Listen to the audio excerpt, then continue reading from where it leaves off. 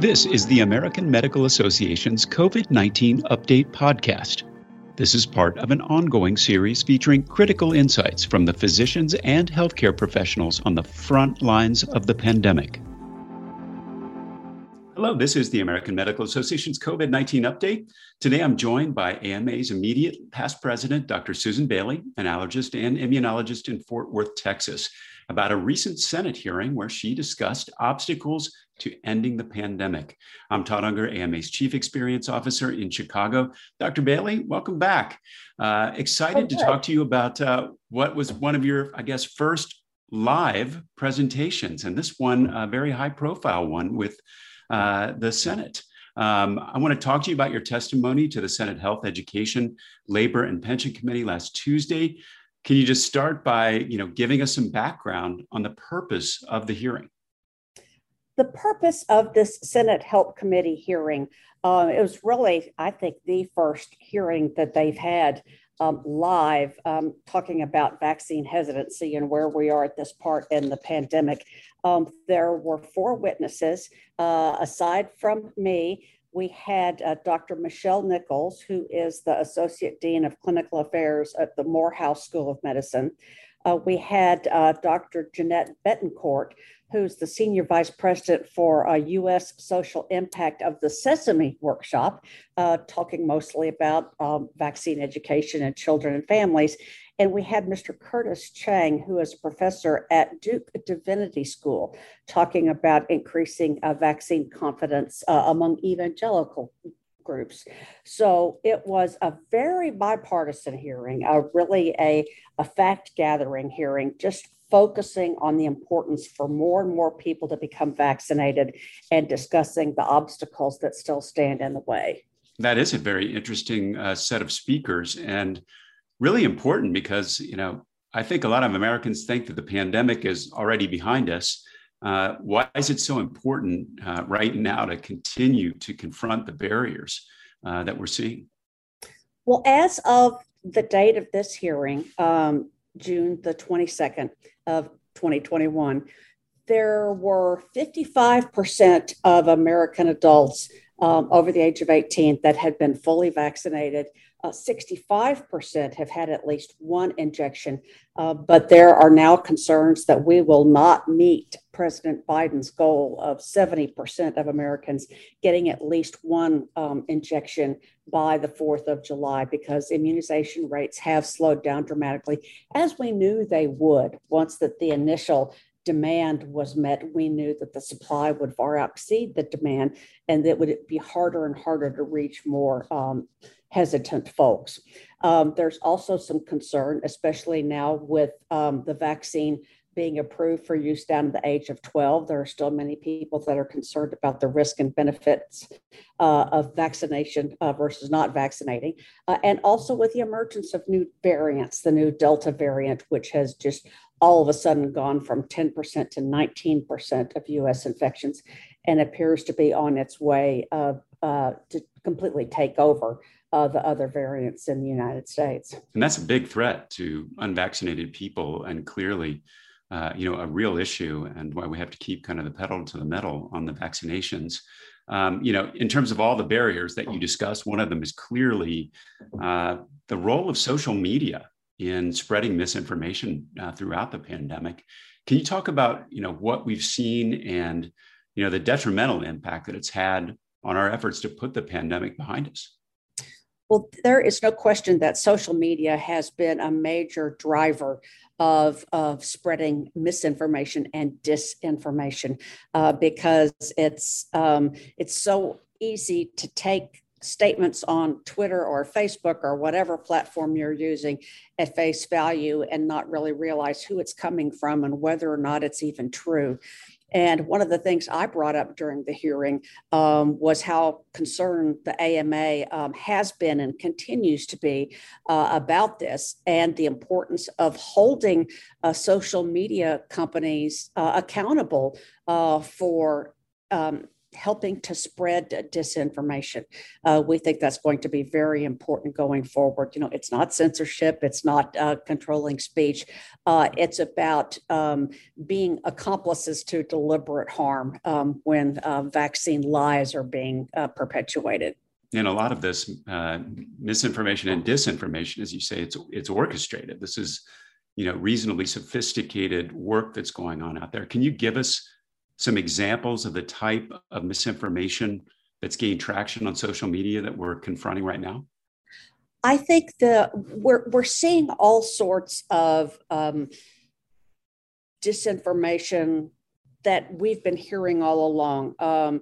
Concerns about the vaccines causing infertility, which they do not.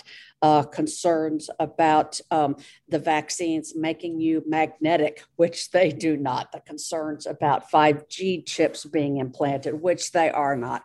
But as well as just planting little seeds of doubt and uncertainty, and reinforcing concerns about how quickly the vaccines were produced, and playing on people's lack of understanding about the difference between the emergency use authorization process and full biologic licensure, approval.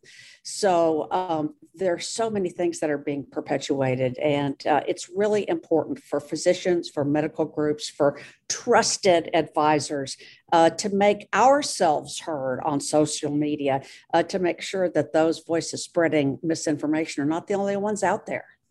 Well, speaking of misinformation, a big focus of your presidency and of the AMA over the past year and a half has been really combating misinformation. Can you talk about the AMA's efforts to do this? All along, AMA has worked incredibly hard to make sure that physicians knew everything they needed to know about COVID, and especially about the vaccine development process. We had a series of webinars during the year, every step along the way, to make sure physicians had the chance to get their questions answered, because we know that physicians have always been vaccines' greatest ambassadors. And if we were completely confident about COVID-19 vaccination, we would be able to transfer that confidence to our patients. So we have also been active on social media, also been active educating patients and physicians about vaccine hesitancy, how it's okay to ask questions, how we need to get vaccines in physicians' offices so that we can capitalize on that very powerful, trusted relationship between patient and physician to get their questions answered and hopefully get the vaccine. Yeah, that's been so important. And those webinars were such an important piece of information. And, literally thousands of physicians, having that chance to hear directly from folks at the CDC and FDA was pretty important.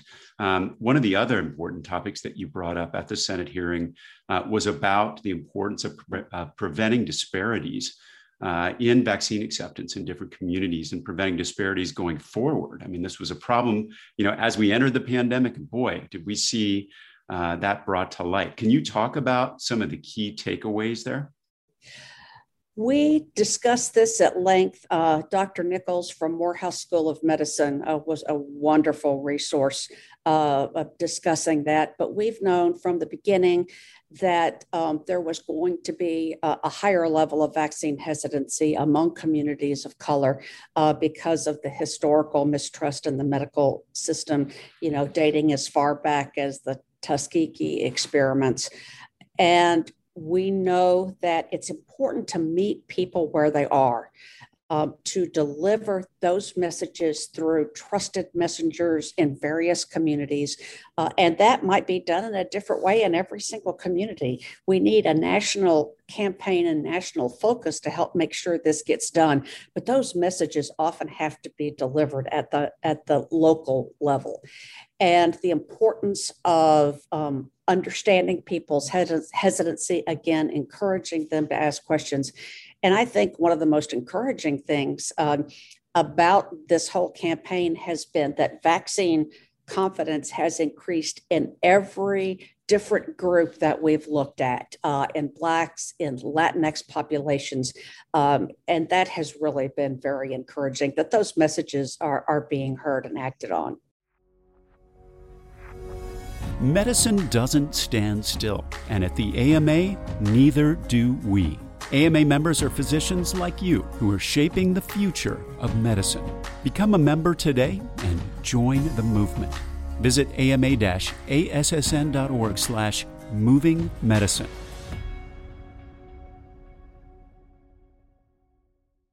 Do you think, too, I think one of the key messages coming out of the AMA has been about, incorporating equity in terms of access to vaccinations and in terms of distribution. Did you learn anything about that particular area?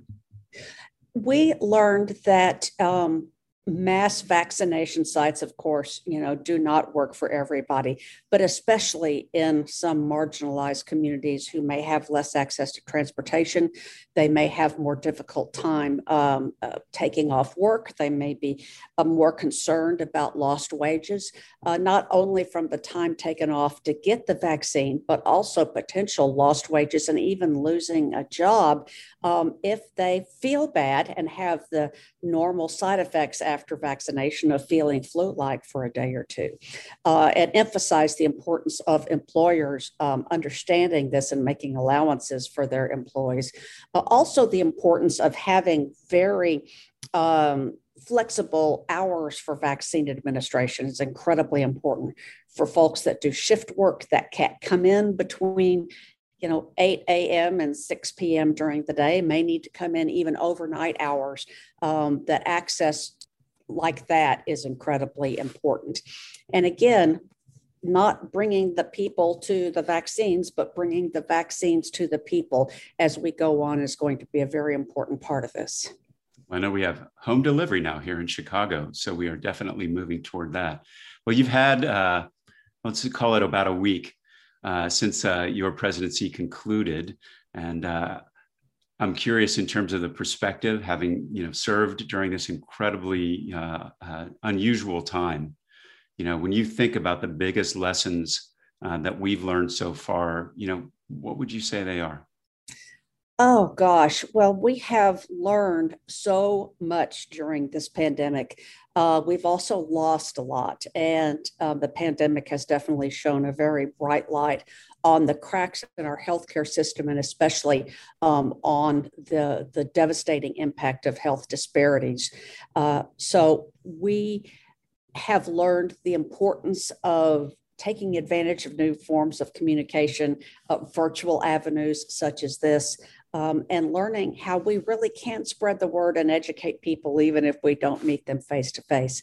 And now that 96+% of physicians are vaccinated, it has become very clear that the more you know about COVID-19 vaccines, the more you understand about them, the greater your confidence, the more likely you are to get vaccinated. It's good to see physicians leading the way. Trust your doctor and get vaccinated. Thanks so much, Dr. Bailey, for being here. It's a pleasure talking to you again, and great to have seen you testify at that Senate hearing. We appreciate your perspective as always. That's it for today's COVID-19 update. Join us for another segment soon. In the meantime, for resources on COVID-19, visit ama-assn.org/COVID-19. Thanks for joining us. Please take care. This content was originally published as part of the AMA's COVID-19 daily video updates. Find the latest at ama-assn.org/COVID-update. Subscribe to other great AMA podcasts, available wherever you listen to yours, or visit ama-assn.org/podcasts. Thank you for listening.